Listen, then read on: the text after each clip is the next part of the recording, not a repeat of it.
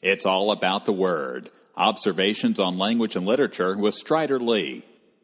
The Abyss of Ambition. Macbeth, Act 5, Scene 5.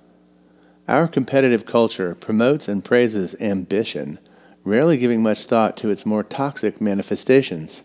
The cult of ambition requires us to overlook or downplay these toxic results, while it demands that we condemn the heretic who dares challenge this questionable drive in favor of a more humane source of inspiration. Ultimately, reaching, grasping, and climbing the ladder of success often costs more than the climber understands, and they are left teetering at the top of the ladder, unsatisfied and poised for a fall. Just ask Shakespeare's ambitious warrior, Macbeth. After attaining the throne by bloodbath, Macbeth reflects on the hollowness of human achievement and the pointlessness of our pride and fear in the face of life's swift passing.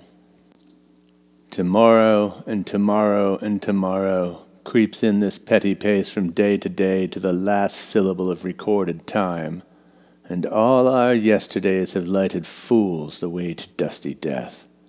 Out, out, brief candle!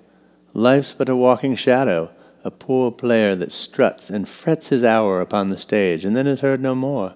It is a tale told by an idiot, full of sound and fury, signifying nothing.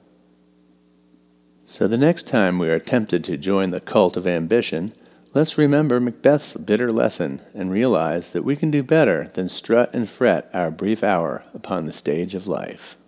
It's all about the word. Observations on Language and Literature with Strider Lee.